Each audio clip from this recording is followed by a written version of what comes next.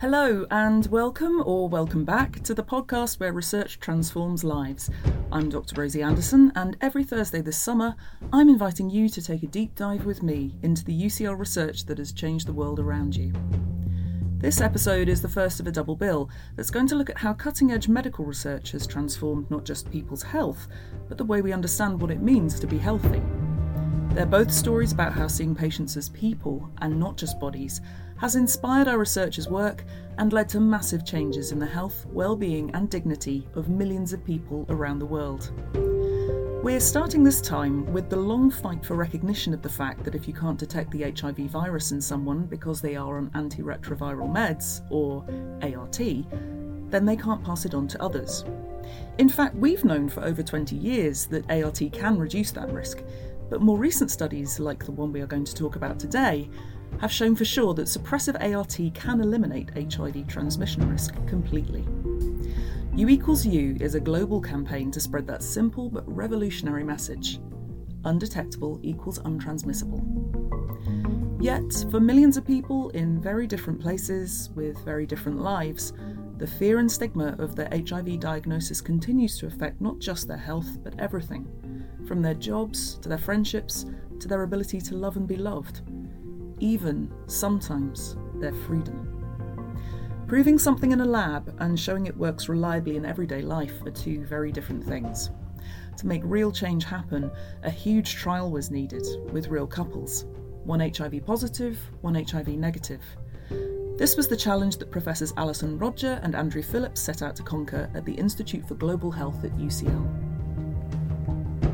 Thanks in part to the proof from the UCL Partner Study, today U=U has over 1,000 member organisations based in 105 countries, and its message is embedded in HIV treatment guidelines around the world. I spoke with the people who made the U=U campaign possible, a pioneering partnership between Professor Alison Rodger, whose groundbreaking research first proved the science behind U=U, and Bruce Richman, activist and founder of the Prevention Access Campaign. Bruce has been living with HIV for almost 20 years. Bruce, I just wanted to start by asking you, if I was to go back to, say, the year 2000, and to have asked you then what it meant to be diagnosed with HIV, what it meant to live with HIV, what kind of things would you have told me? Well, thanks, Rosie. First, thanks so much for having me here. It's great to be with you, and so excited to share this podcast with my dear friend and my hero, Alison Rodger. This is really wonderful. So back when I was diagnosed around, in 2003, it was a very different time.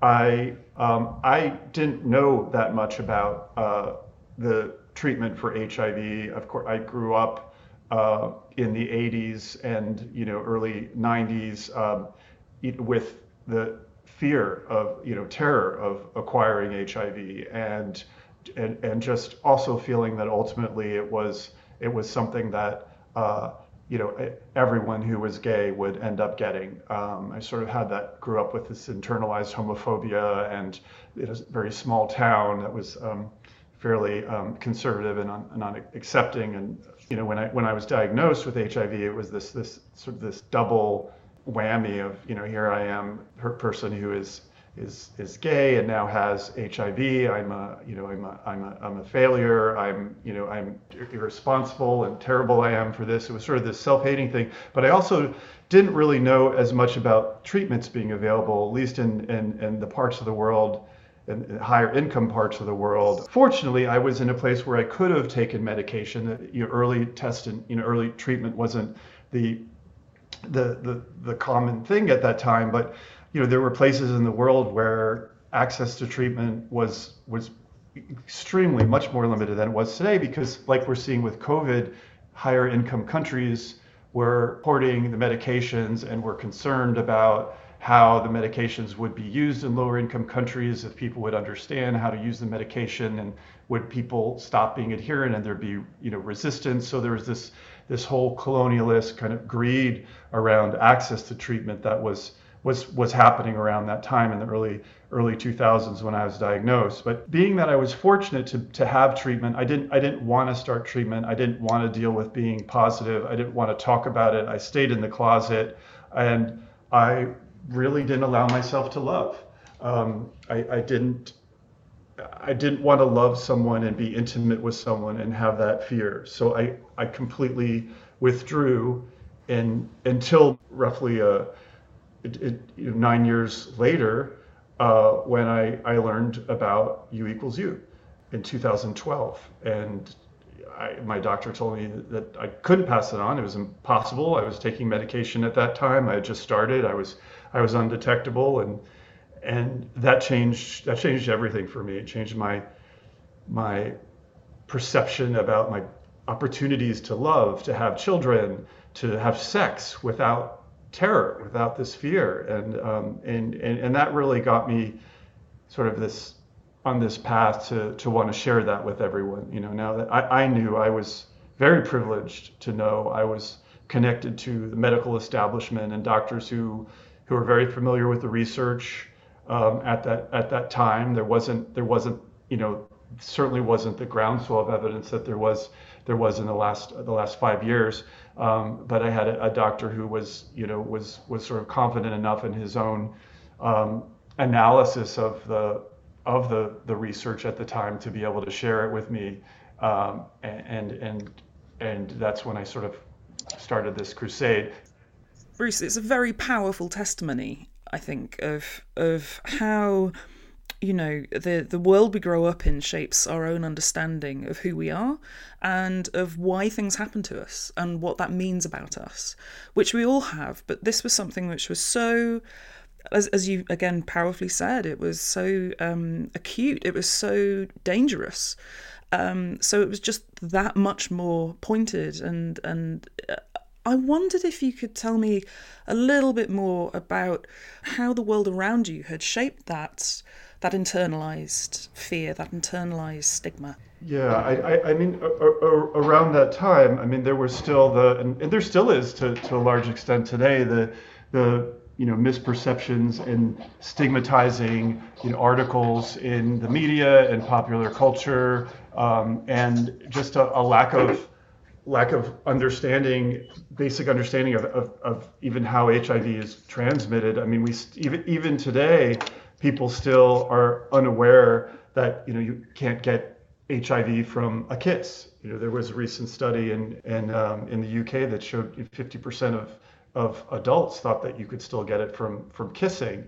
So at that time it was still considered this a disease that it would ultimately lead to a tragic and horrible death. So there was people would stay away from people who are HIV positive, wouldn't date people who are HIV positive.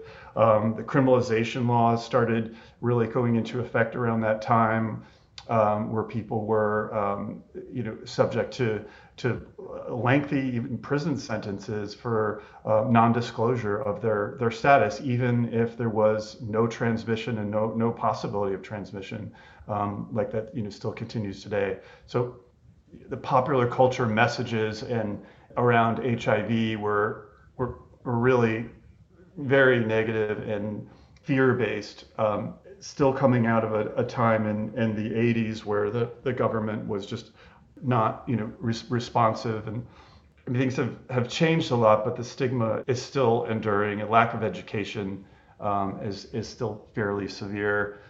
One study recently in the United States showed that 30% of young Americans who were not living with HIV would rather not socialize or date someone who is living with HIV.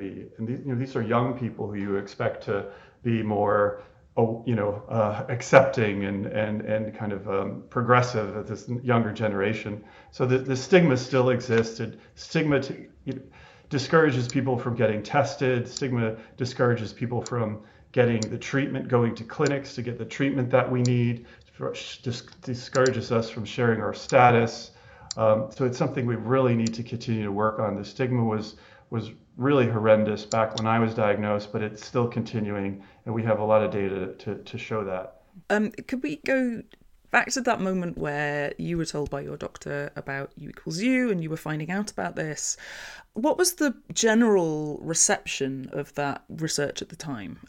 I mean, in 2012, there really wasn't the evidence base. The partner study hadn't been presented yet. I think Allison presented that in 2014. There were these doctors like mine who was very well connected in the field who could, look at the evidence that was there and draw a conclusion, but there really wasn't. I wouldn't blame anyone for not talking about it in 2012. I think that that we really didn't.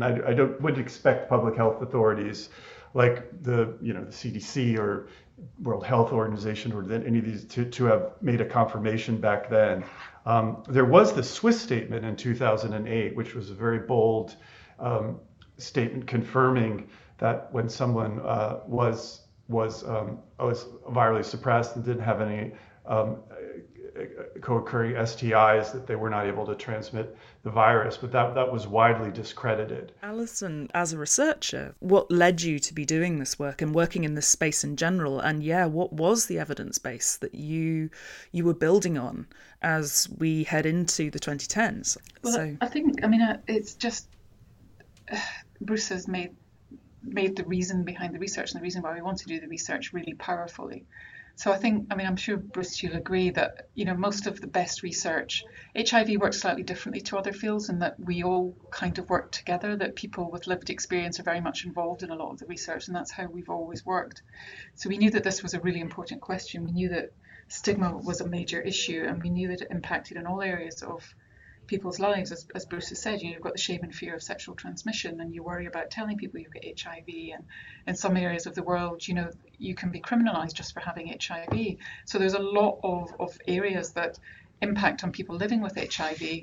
And as Bruce said, the Swiss statement came out in 2008, and as he said, they basically stated, these were well-respected Swiss scientists and researchers, and they stated that if you were suppressed, it wasn't possible to transmit sexually. And there was a huge amount of discussion and debate, and a lot of people felt the evidence just wasn't there. So we knew that viral load is the single biggest determinant of transmission risk for HIV, and we'd known that since 2000. But saying that it reduces transmission risk is really different to saying it eliminates transmission risk. So I think when the Swiss statement came out, I was chatting to Andrew Phillips, who was involved in the research. He's a colleague of mine, and we were just sort of saying, if you really need the evidence to underpin this statement, because if you're going to change people's hearts and minds around this and actually impact on HIV stigma, you really need to provide the evidence, and you're going to need big, well-designed studies to do this.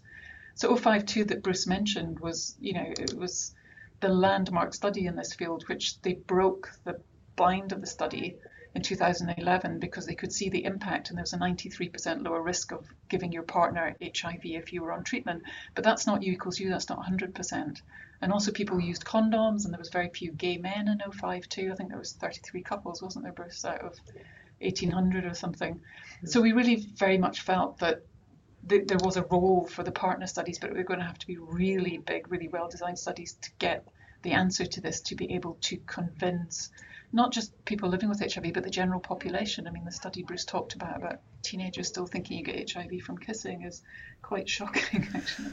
Yeah, what you're talking about is doing a study that will change a culture, aren't you, really? When you put it like that, that's a huge burden of proof. You've got to have a really, really, watertight and really, really comprehensive study that is going to be able to shift that mountain. I wonder if you could describe what you designed then in order to be able to respond to that challenge. What did the partner study look like? Yeah, we were basically interested in what was the risk of within couple HIV transmission through sex when they didn't use condoms, and when the positive partner was on what we call suppressive antiretroviral therapy. So that's when they're on treatment for HIV, but it suppresses the copies of virus in their blood to what we call undetectable. And that threshold can vary depending on your lab assay, but we use less than 200 copies, and that's well established. That's a threshold. And we didn't want to do a randomized controlled trial because you can't randomize people to use condoms or not. So what we did was called an observational study. So phase 1, we recruited 0 different couples that were gay couples and couples that had heterosexual sex. And that was the first 4 years from 2010 to 2014. And then the second phase, we just looked at gay 0 different couples up to 2018. And as Bruce said, we presented early results 2014 and the final phase 1 results 2016. And we'd about 550 different heterosexual couples and about 350 gay couples. And there was no HIV transmission within couples. And we know that because we looked at the linkage, the viruses. And that was despite, having sex 58,000 times without condoms. So we got to the end of that. Overall. Yeah. So we got to that study. But what you have to have, just because you don't find any transmissions doesn't mean that it can't occur. So what you do is you have to look at the precision of your estimate and you look at your confidence around that estimate. And so for people having heterosexual sex, because there were more of them in the study, we were much surer of the result. And it was something like, you'd have to have condomless sex for 150 years to have the outside possibility of one transmission. So that was effectively the study done, but we just didn't have the numbers of gay couples in the study to provide the same level of evidence for gay men. And so that's why we kept going. I was thinking, actually, as I was listening to you discussing the representation of the participants in those studies, particularly the ones that had come before yours. Some people who are listening to this might find it surprising that there was an underrepresentation of same-sex couples, and particularly men who have sex with men, and why that might be, and then how you went about engaging the community in that recruitment process. No, it's a great question. So when we set up the study, the question came from the community, and we had 2 people with lived experience who were HIV positive on the executive committee who very much advised us throughout the whole thing, setting up the study and recruiting. Obviously, when we set up the study, the first phase in 2010, the research wasn't there. You obviously go through ethics committees, and we very much had to make it clear that this was a transmission study. And we recruited people who'd chosen not to use condoms, and we just observed. We collected information, we did blood tests on both partners, the negative person to make sure they were negative and the positive person to look at the viral load. They didn't use condoms, they didn't use pepper prep, but these are people who had chosen to do that. And if you think about it, we'd spent 20, 30 years saying to people, you must use condoms, HIV is highly infectious. People had a lot of, self-perception of stigma. It was just we knew it was going to be a challenging study to recruit to. But, we very much used the community to publicise the study. People wanted to come into the study, they were very welcome. It was a very sort of light touch study. It didn't take a lot of time or visits, but it took a lot of time to recruit people. And so at the end of phase 1, that was the grant funding that we had. And so by the end of it, we just knew we hadn't got the answer for gay men. We had it to provide absolutely rock solid evidence. So I got another grant, and we continued with gay men for another 4 years. And that's what gave us the partner 2 results, just in gay men. And basically what that showed was we had about 800 couples by that stage, and overall they'd sex without condoms 76,000 times, and again no link transmission. So some of the negative partners did become positive, but by looking at the virus in the negative partner who became positive and the positive partner in treatment, we could see that it came from outside the relationship. So that was really it. It was a massive study.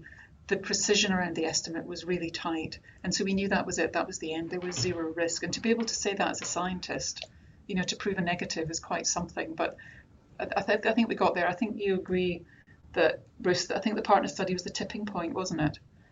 In terms of our approach to messaging and belief about, U equals U. And that was it. And I think the shift happened, didn't it? That it actually just became accepted. I think it was Matthew Hodgson. He's got such great quotes, doesn't he? Where he talked about, he does, you do too, you're amazing, but Matthew, I think he said that 2018 would be forever remembered as the conference when U equals U moved from an activist rally and cry to the scientifically established position. And I think we all felt that, didn't we?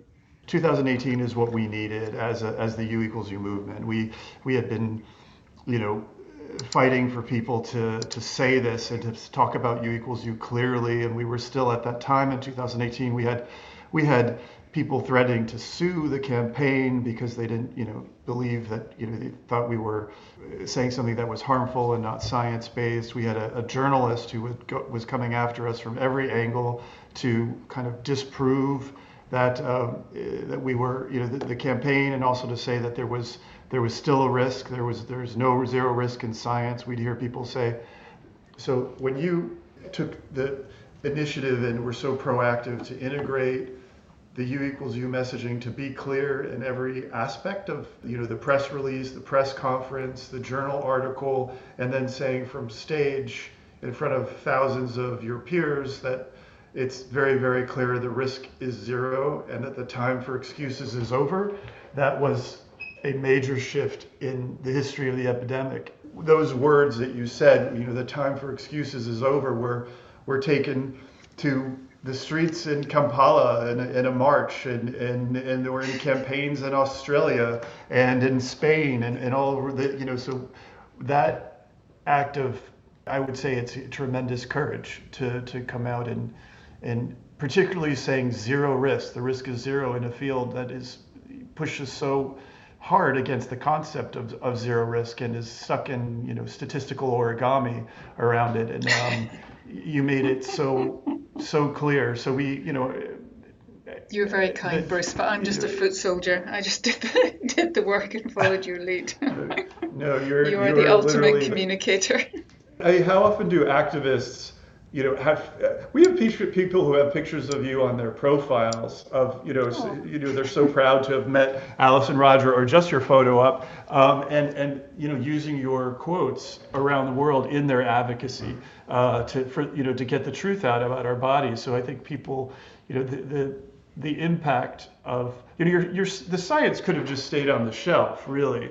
I mean, it really could have. But it didn't, Bruce, because of the way you did it too. I mean, you remember at the end of the conference, I think for both of us that was quite an emotional conference, wasn't it, and presentation, because it was just shifting it into that scientifically established, and we both knew with the research. And then you asked that question at the end. The conference was the World AIDS Conference, so this is the conference where a lot of the community is present. It's not just the research conference, but it's certainly the most important AIDS conference in the world. It happens every 2 years, and so we had a lot of our activists were there from many parts of the world, and these are people who are risking their personal, professional reputations and sometimes their lives to talk about U equals U. We were there, and still in the midst of a lot of fighting. We knew partner was the big buzz at that conference, and all of us were really anticipating on the edge of our seat of how this would be presented. It was surreal to hear Allison talk about how the science validates U equals U during the press conference, ending on that and being so clear, and then on stage in front of thousands and thousands of people, in front of her peers, who are scientists, in front of the community, to be so clear and say that it's very clear the risk is zero. To time for excuses is over. It was almost one of those out of body moments. Is this really happening? Or how did we get here? It was I've showed that video of our conversation of I asked Allison, what would you say to healthcare providers who are still withholding this information? Her response was absolutely unequivocal that we have to promote this. It's very clear that when someone is virally suppressed, they're sexually non-infectious, the risk is zero, and the time for excuses is over. She repeated that, and then she acknowledged the campaign from the stage. And to having a researcher acknowledge, a movement led by people living with HIV meant so much to so many of us who, this is a very radical movement, and that validation was just, it's hard to even explain. I don't have the words to even explain how important it was. I usually cry when I show that video at presentations. I think both of us were quite emotional. Alison, what is it like as a researcher, but just as a person, to know what that means to so many people? As a researcher, as an academic, and as a clinician, you just try to make lives a little bit easier for people who are living with HIV. And it was such an important question, and we had got the answer that we needed. And you suddenly realise, and I think that's really, Bruce, when you and I really started trying to think about how we could get the results out as wide as possible, because you saw the impact, and it was really odd, wasn't it, in presenting at a scientific conference, which can be quite staid, and I presented the results, and then people stood up and clapped, and they were the activists, and you suddenly realised how much this meant to people. And I think I made it through to the end of the presentation. But it was just the knowledge, and even now when I'm in clinic, even now, that was 2018, 4 years later, and you meet someone for the first time, and I usually talk about U equals U, if I diagnose them or they're a new patient, or if I haven't seen them before, and so many people still don't know, and you still get people crying in clinic because it's like this weight is lifted, isn't it, Bruce? It's just, yeah, it's remarkable, and I think, I just feel a bit lucky that I was involved in this, and actually, we got the result that we needed, and that was really thanks to all the thousands and thousands of couples as well who came into the study. It was a big study. There's a very powerful story of how, that relationship between researchers and the community can bring about remarkable things, I think. I want to just pick up on something because I'm really keen to talk about the campaign, actually, and about how you have worked together, because I think lots of people would find that very interesting. It would be quite surprising, perhaps, to some, to hear that even though there was this increasing body of evidence behind U equals U, that you needed to say, the time for excuses is over, that, that this information should be made available, and that it implies it wasn't. And I want to just talk a little bit now about, the campaign and the political side of this. Why weren't health providers, why weren't clinicians or governments being bolder with this? Why were they holding back? And you alluded to this a little bit, Bruce, before. And how did that inform how you two work together going forward? What I was told very directly by folks in public health and head of a very large clinic in DC, they'd say, look, we believe U equals U is true, but we don't want to share it with people. And there are two reasons. Number one is then our patients will stop using condoms, and there's already a rise of syphilis and resistant gonorrhea and all these concerns about STIs. So that's number one. Number two, we're worried that our patients who lose their health insurance or stop their medication for some reason will think that they're still undetectable, and then they'll transmit HIV. So number one, lie to people so they don't get another STI, and try to control their behavior instead of educate them and let them know that, that being undetectable doesn't prevent other STIs. So number one is sort of the social engineering and control people with HIV rather than giving them the information that we need to make our own health decisions. And then number two was people with HIV are just too stupid to understand what U equals U means. So as health educators, let's just give up and not tell them. The other area which I really think that Alison had the most to do with to sort of put this to bed was the not believing the science. Now we can, point to the evidence, and particularly, really the partner study showing that. So but the paternalism still continues. Alison, what are you seeing? Because you speak with clinicians all the time. Yeah, no, I do. I mean, I think the issue is that scientists and clinicians are kind of trained to be cautious, aren't they? So they usually need to be completely super convinced by any evidence before making sort of factual statements.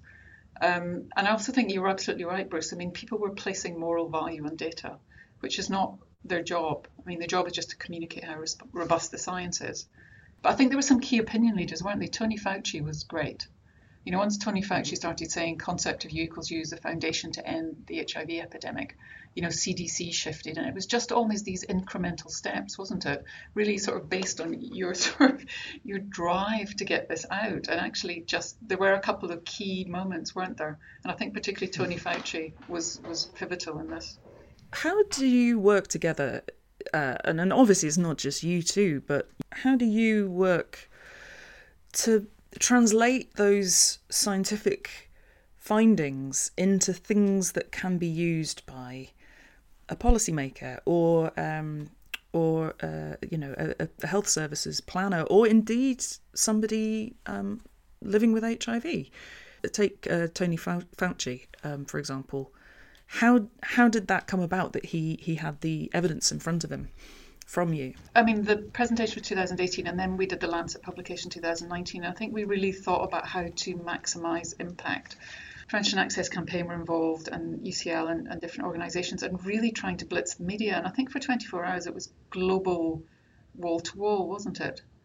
And I certainly got asked to give a lot of media presentations. And the reason I could see it was successful, and this is just my small aspect, was actually I was being asked to talk on television channels and radio channels that were really nowhere near this world. And, you know, people phoning in who'd never heard of this and whose really view of HIV was stuck in the 80s. And it was really just trying to, obviously it's really important with people living with HIV and partners and the community, but actually just trying to get it out into the general public, just trying to destigmatize HIV. And I think that was really important to us. I mean, obviously Bruce is amazing, and he has really enabled all of the things to happen, including Tony Fauci. But I think Tony Fauci being a scientist, I think having the level of evidence he could understand and he could see, and he was very happy to make the jump with, you know, to the risk is zero. So I think the evidence, you had to have that in place, and then Bruce and Prevention Access Campaign communicating and really just persevering against quite strong opposition. And then you just gradually, people tip, and all of a sudden, a few years later, it's generally accepted. The way I work, I mean, I only do what I can do. I talk about the science a lot. I talk anywhere that I'm asked to talk and go through the science, because I think if people understand how robust it is, then I think people have confidence. The British HIV Association have done a lot of work in terms of how to communicate it. Michael Brady, who's head of THT, has done a lot of work in terms of, you know, how to communicate with people living with it. So there's a lot of people in this field, and we're all just trying to do what we can. And I think that's fair, isn't it, Bruce?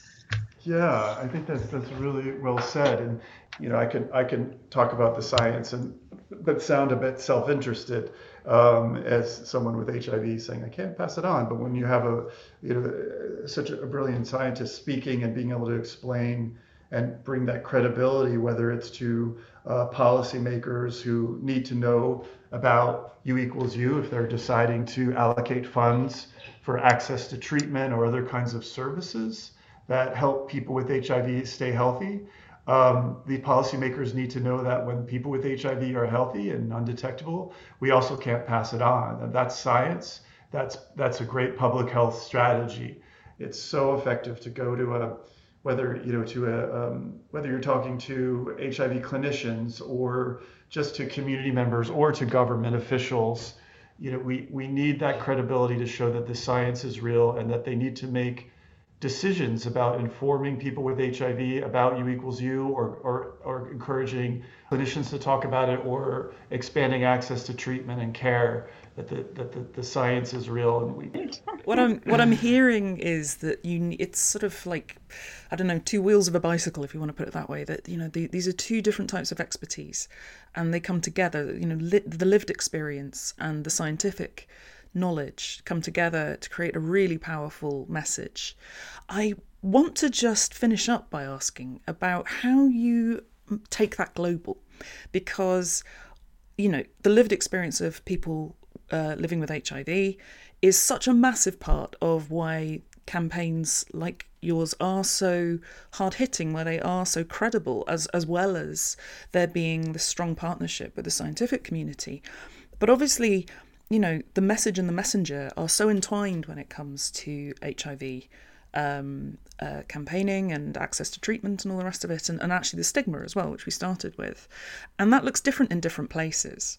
So I would really love to hear about how U equals U and you, Alison, you know, on the global stage, how you translate this work across different contexts, how you engage with people living in very different places, living in very different societies sometimes. Bruce, you're the one to answer this. I mean, you can communicate effortlessly across, but it's also involving people with lived experience in different communities who can speak successfully to their own. But I think it's a universal message, and it's so simple, but so sort of liberating for people who hear it and understand it.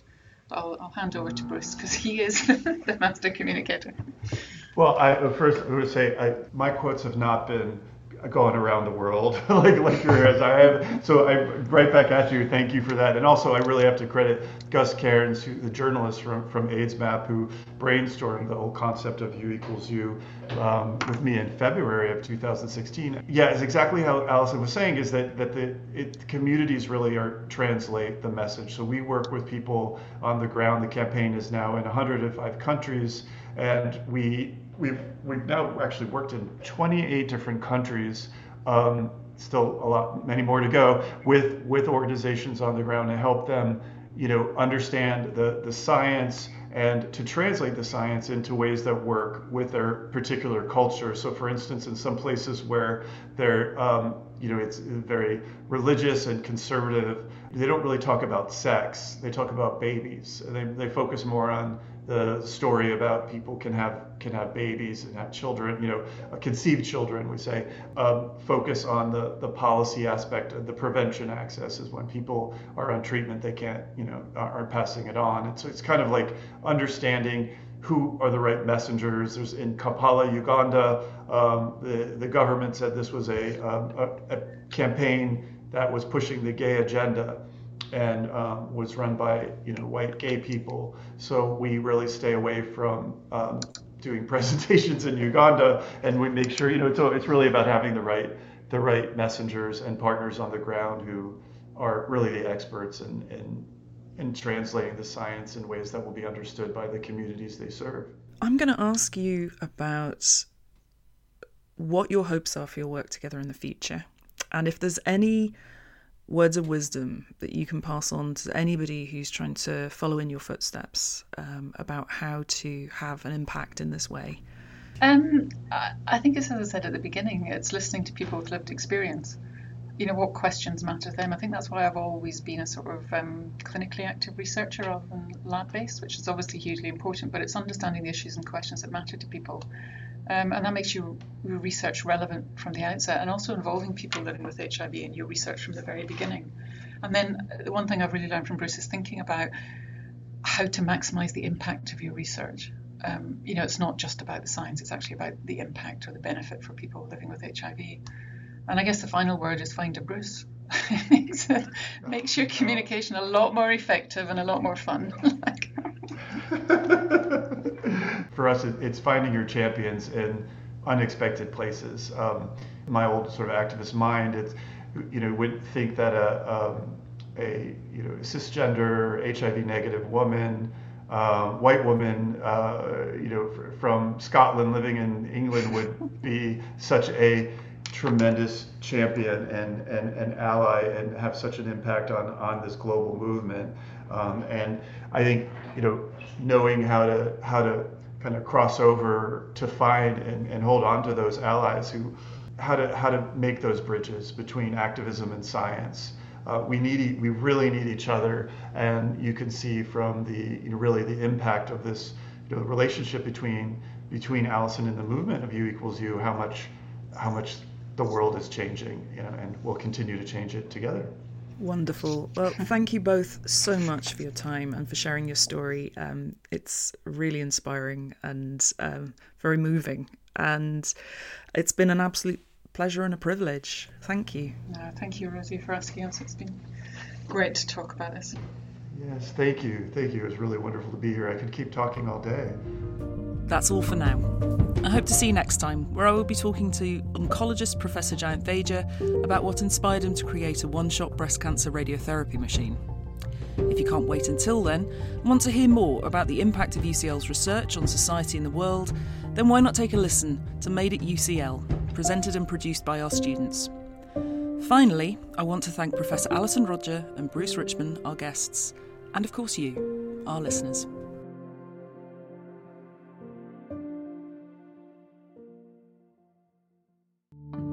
This podcast is brought to you by UCL Minds, bringing together UCL knowledge, insight and expertise through events, digital content and activities that are open to everyone.